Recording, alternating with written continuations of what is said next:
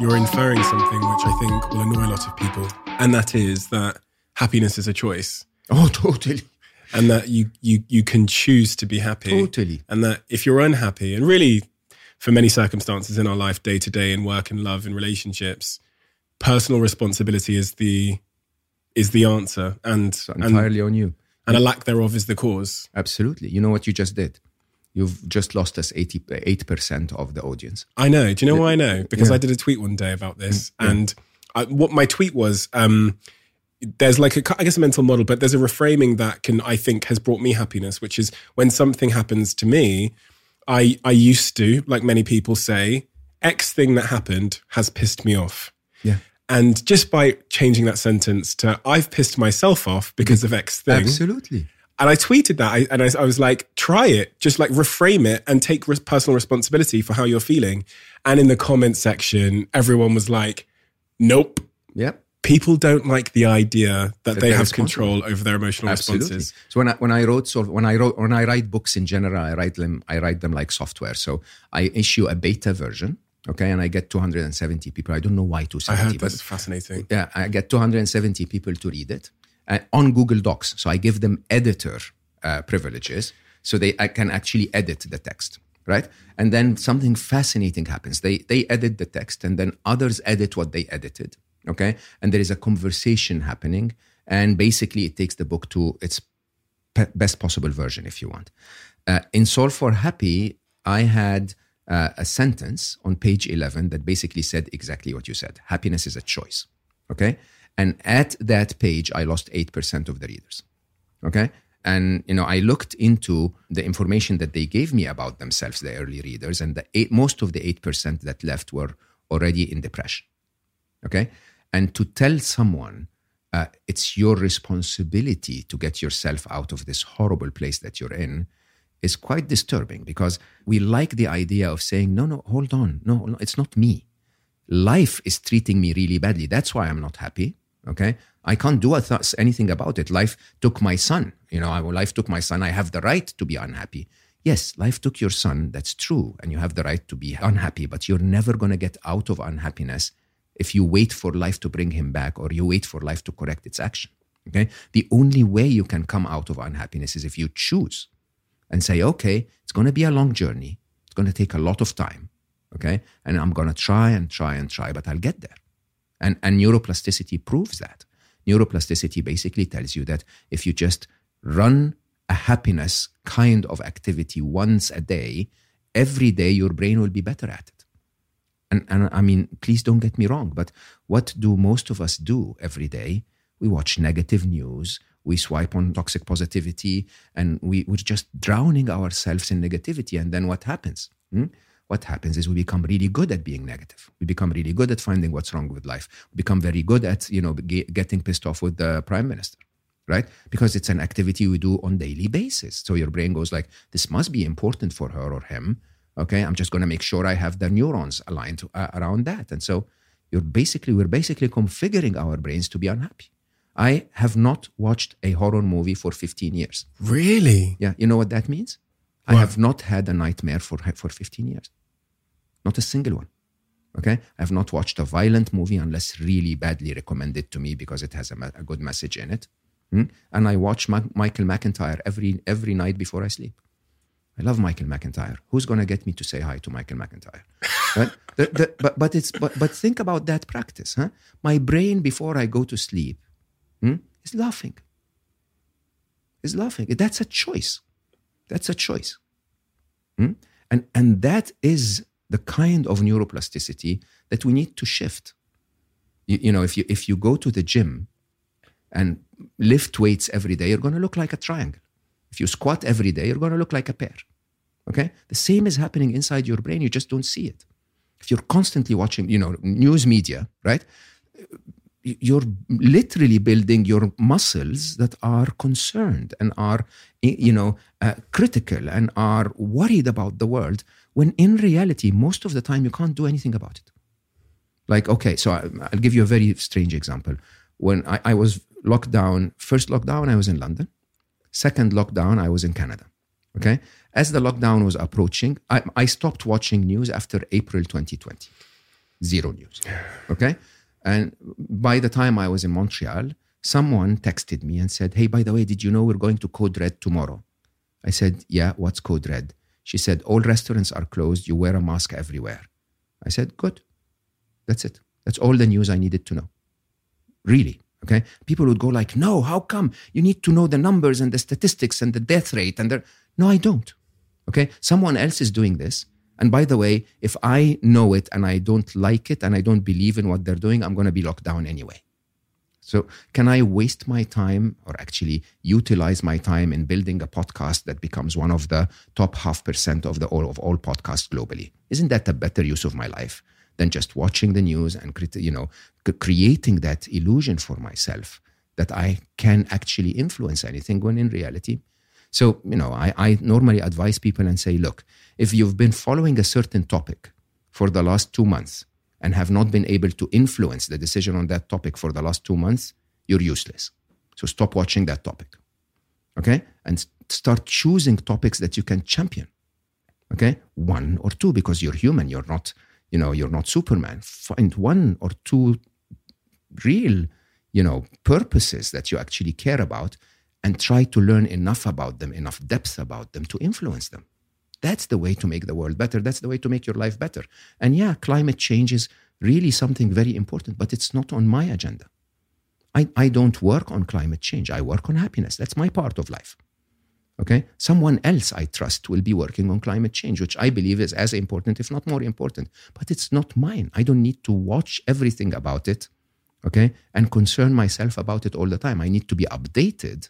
I need to do my part by really changing my habits as a human, but that's it.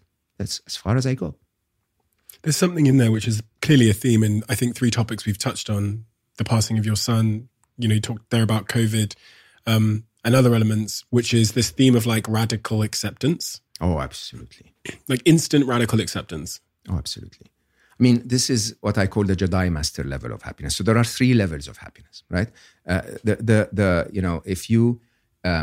If you really think about it, I call it the happiness flow chart. Events are going to piss you off. It's just the truth. If you can manage to acknowledge your emotion and say, "Oh my God, I feel. Am I angry? Is this anger? I mean, is this what I'm feeling?" And then you take that feeling and you say to yourself, "Okay, interesting. I am angry. I need to do something about it." I will give you 3 steps. Okay. The beginner's level is ask yourself if what you're thinking is true. Your partner said something hurtful on Friday. Your thought is he or she doesn't love me anymore. Okay? Ask yourself if that thought is true. If it isn't, drop it. There is no point to be unhappy. If it is, then let's go to the black belt level of unhappiness, which is, can I do something about it? That's the second question. Is it true? Is question 1. Can I do something about it? Is question 2. Right? And honestly, by the way, it doesn't take more than 2 seconds to feel the emotion, ask yourself if it's true, and then go to can I do something about it? And if yes, then do it. What are you waiting for? Text him or text her and say, "Baby, can we please talk over dinner? What you said on Friday hurt me." Okay? Instead of just banging your head against the table, hoping that they will find out and come and say, "Oh, I'm so sorry. I was teaching. This story really hurts me. I was teaching, when before lockdown, I taught a lot of people in workshops and seminars, more than 20,000 people. One day, one of them comes to me in the first break and says, "What are you talking about? What do you mean happiness is a choice? You have no idea what happened to me." Okay? And I said, "Okay." And she said, "When I was 17, she was 74 at the time. Can you believe that? 57 years of holding on to one thought, hitting her head against the wall." Right? And I hugged her. I cried. And I said, "Did it work? Did all of that work? Or was the better thought, okay, it was horrible, but can I do something about it?" Okay? And that's question number 2. That's black belt. Sometimes, however, there's nothing you can do about it. Whatever she experienced could be irreversible. What I have experienced, the loss of Ali, is irreversible. There's nothing you can do about it. Okay? And I'm not asking everyone to get there quickly, but the Jedi Master level of happiness is to say, okay, it happened. and I have no choice to change it. There is nothing I can do to fix it. So can I accept it, but not surrender and lie down and, and die? Accept it and then start to do something to make my life better despite its presence, or maybe because of its presence. Okay? Can I accept that Ali died and start to spread his message so that my life and the life of others become better? Can I accept that I'm locked down and start my podcast so that I can use the time where I'm not traveling? Can I do that? I call that committed acceptance. Okay? And it's very simple. If you commit and if you accept things you can't change and commit to make your life better despite of or because of their presence, nothing can beat you.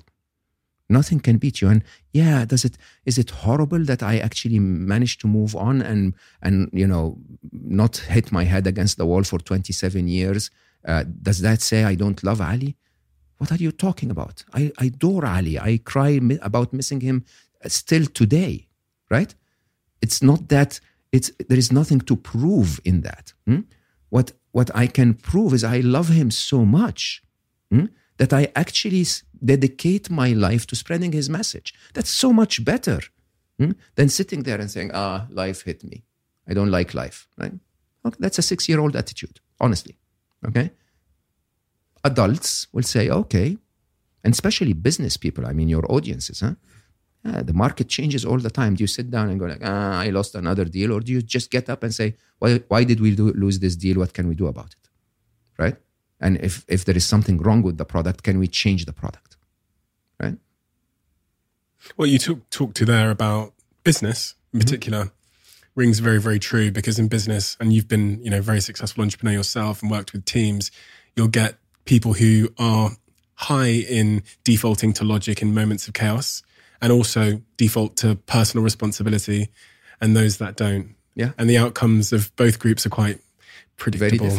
Very different. And actually this approach of, is it true?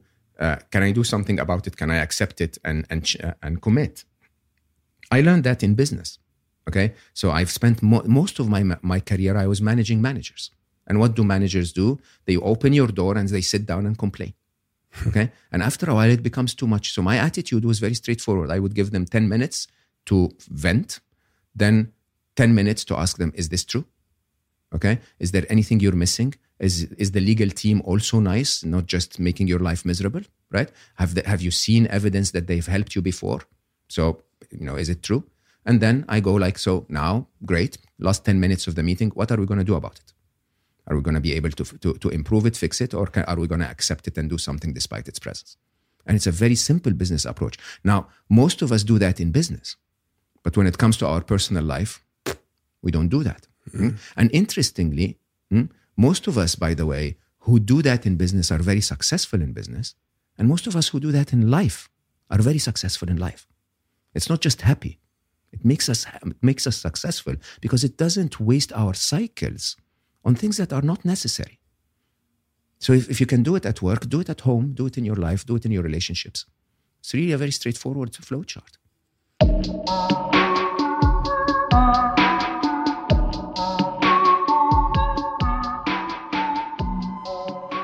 You are always one decision away from taking your business to the next level. And a decision that's helped me to transform my business is moving over to NetSuite, who I'm excited to say are a sponsor of this podcast. If you don't know already, NetSuite is the #1 cloud financial system, bringing accounting, financial management, inventory, HR into one platform and one source of truth. It's reduced IT costs because it lives in the cloud, so you can access it from anywhere. And the cost of managing and running multiple systems because it's in one unified business management suite. My team and I don't have to worry about tasks being manual and clunky. And it means that I can be more efficient and to focus on more important things like bringing you the best episodes and guests on this show. So I become one of the 37,000 companies that have already made the move over to NetSuite. NetSuite has extended its one-of-a-kind flexible financing program for a few more weeks. So head to netsuite.com/Bartlett for a free product tour. Back to the episode. You are always one decision away from taking your business to the next level. And a decision that's helped me to transform my business is moving over to NetSuite, who I'm excited to say are a sponsor of this podcast. If you don't know already, NetSuite is the #1 cloud financial system, bringing accounting, financial management, inventory, HR into one platform and one source of truth. It's reduced IT costs because it lives in the cloud, so you can access it from anywhere. And the cost of managing and running multiple systems because it's in one unified business management suite. My team and I don't have to worry about tasks being manual and clunky. And it means that I can be more efficient and to focus on more important things like bringing you the best episodes and guests on this show. So I become one of the 37,000 companies that have already made the move over to NetSuite. NetSuite has extended its one-of-a-kind flexible financing program for a few more weeks. So head to netsuite.com/Bartlett for a free product tour. Back to the episode.